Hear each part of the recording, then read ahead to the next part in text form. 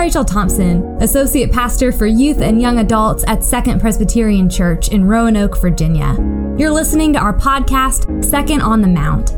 It is my deeply held belief that the Word of God has something unique and powerful to offer to and through each one of us. It's my belief that the Word of God has something to offer you. My prayer is that God will use these human words of ours to bring encouragement, wisdom, and hope for the journey ahead. Thanks for listening, and subscribe if you enjoy. We're glad you're with us.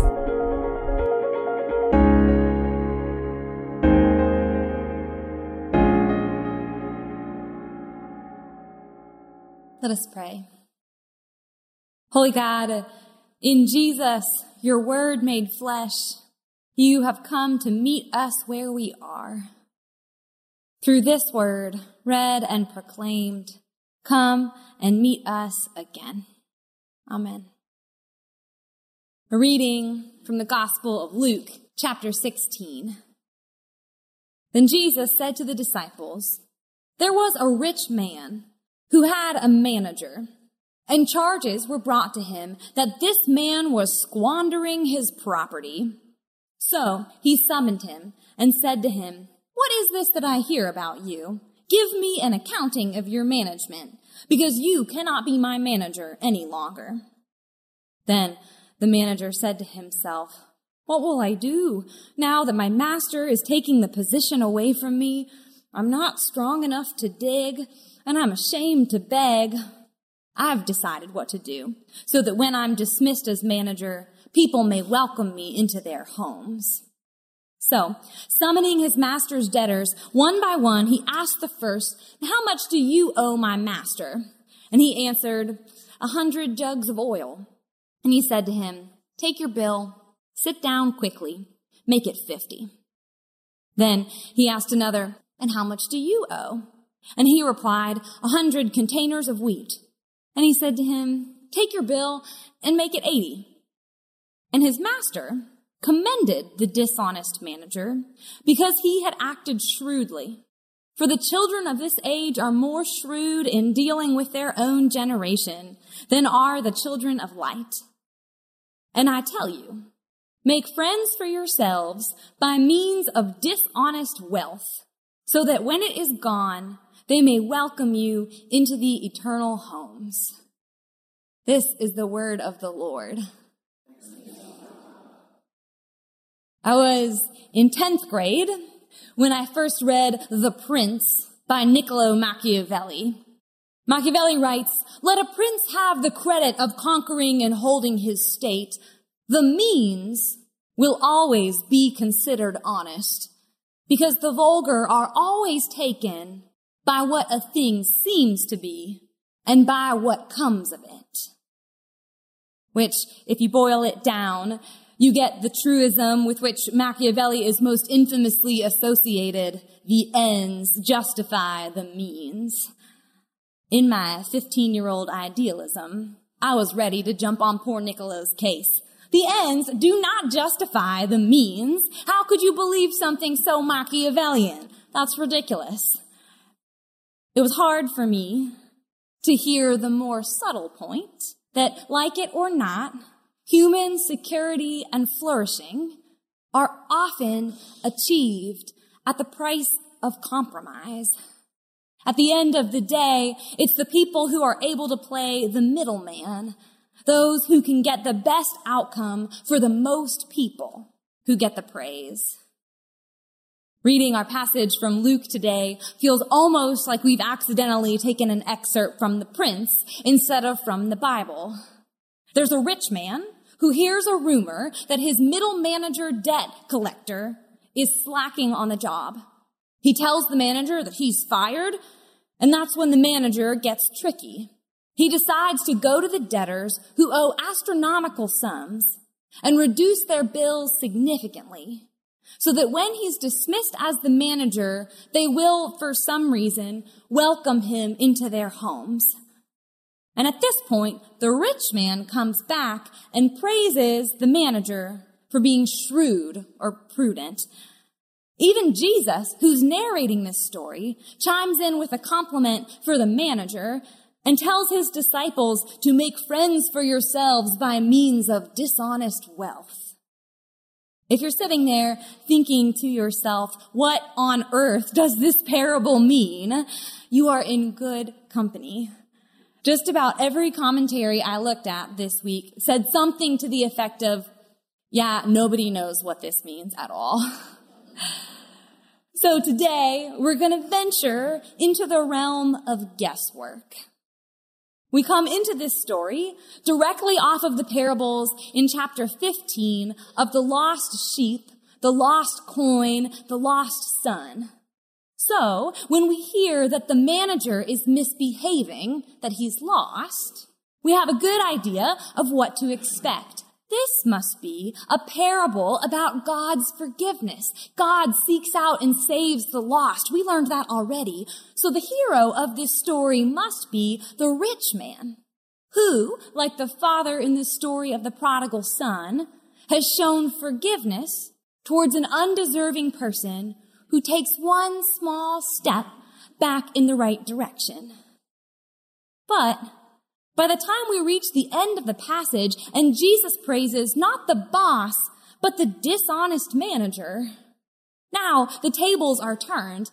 And this is the part that trips scholars up. They start twisting themselves into knots trying to come up with an explanation. They say, okay, maybe the manager was supposed to get a cut of the money he collects. So when he reduces the debt, he's just sacrificing his profit, which would please the boss just fine, but maybe not so much the debtors, who are still required to pay an astronomical sum. Okay, or maybe the whole system is unjust. God has always told the Jews not to take advantage of people through charging exorbitant interest. So maybe the manager is forgiving the interest on what the debtors owe, and the manager is like a Robin Hood figure, leading an economic revolution against unjust financial practices. Which sounds nice, except why then is the rich man so pleased with him? A better attempt at explanation I got actually not from my books, but from Daniel Gunn while we were discussing this passage at a young adults dinner this week. He said, well, I run a business, and sometimes you just know you're not going to get a full payment from somebody. If someone could help me get 80% or even half of what's owed, I'd be happy with that. But still, we're left with the question, why does Jesus commend the manager's behavior to his disciples? Are we supposed to see the manager as good or bad?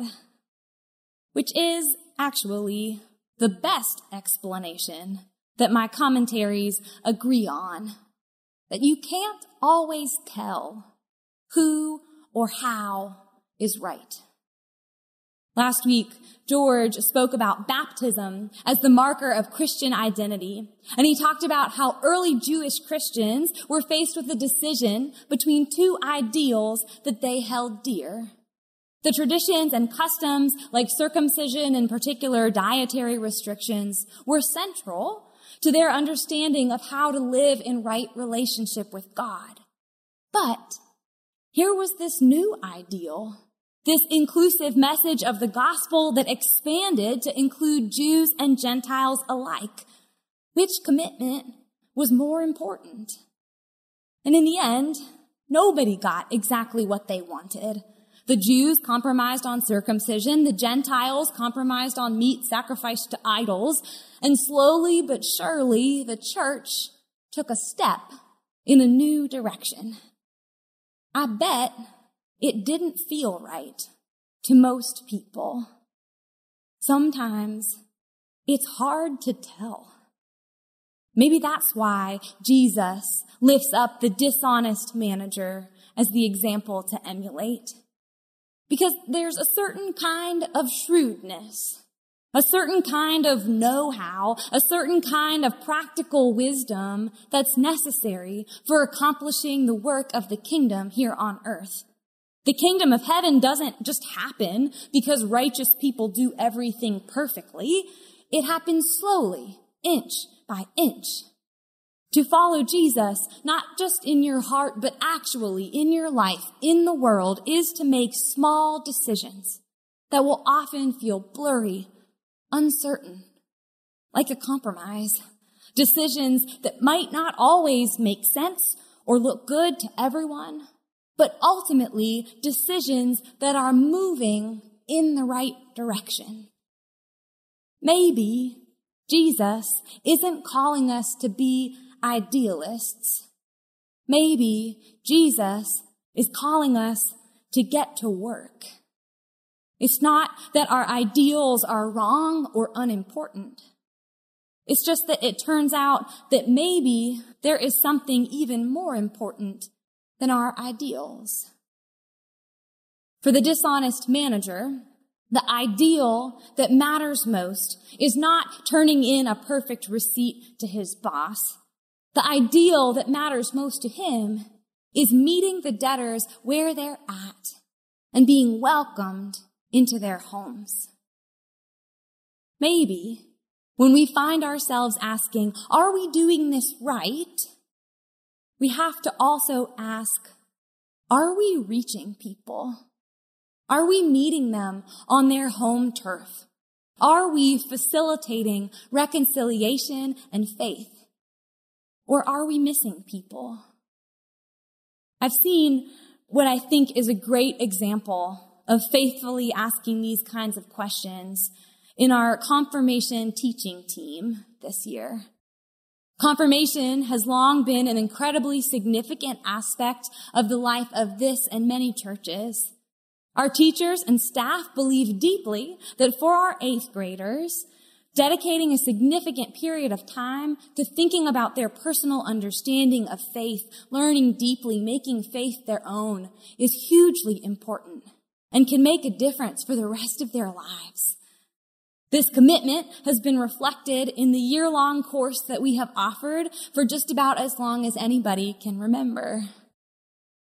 But over the last maybe decade, it's been getting harder and harder for the class to meet the students where they're at.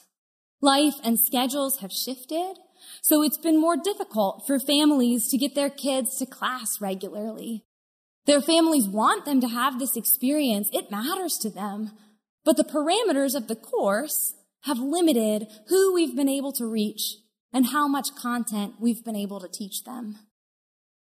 This was discouraging for our confirmation teachers who have dedicated their hearts and time to this ideal. But instead of giving up or fighting harder to keep the same format on principle, they started asking questions. They said, okay, something isn't working here. And what we want most is to help our young people connect with God. What if we try something new? So for this year, we're going to try. The teachers have compromised and are only holding class in the fall. Confirmation Sunday will be in January this year. The families have compromised and have agreed to more committed attendance. We don't know if it will work. But what the teachers have been praying for and what you all can be praying for is that by means of this renegotiated compromise, something good will grow. That's what life is, isn't it? Negotiating and renegotiating, taking our faith one day at a time, keeping our eyes focused on the goal, but willing to make compromises on the means by which we get there. At the end of the parable, Jesus says to his disciples, I tell you, make friends for yourselves by means of dishonest wealth, so that when it is gone, they may welcome you into the eternal homes. Not just houses here on earth, into eternal homes. In the Greek, it's almost like a play on words. The word that Jesus uses here can be translated like tent. It's the word that's used for the tabernacle, the place where God's presence dwells. It's like Jesus is saying that somehow, by means of our earthly decisions, compromises, actions, relationships, by means we don't expect, that's how the kingdom of heaven breaks in. And haven't we heard that before? Because in the beginning was the Word, and the Word was with God, and the Word was God, and the Word became flesh and lived among us. The Holy One pitched his tent right here in our midst. And even though he was in the form of God, he didn't regard equality with God as something to be exploited. He emptied himself, taking the form of a slave, being born in human likeness. Maybe we find in the dishonest manager not so much an image of ourselves, but an image of Jesus, who stood in the middle between heaven and earth, who was not afraid to get his hands dirty, who came to be with us, to get into our homes and into our lives, who experienced a criminal's death, and who somehow, by means that you would never expect, sweeps us all up with him heavenward and makes debtors right with God. It's that kind of work we're meant to emulate. The Apostle Paul puts it this way. He says, in Christ, God was reconciling the world to himself, not counting their trespasses against them. And God was entrusting the message of reconciliation to us. Reading the parable through that lens, maybe it's like Jesus is saying, I have come to meet you where you are and draw you close to God by whatever means necessary. Go and do likewise. Amen. Second Presbyterian, finding direction by following Jesus.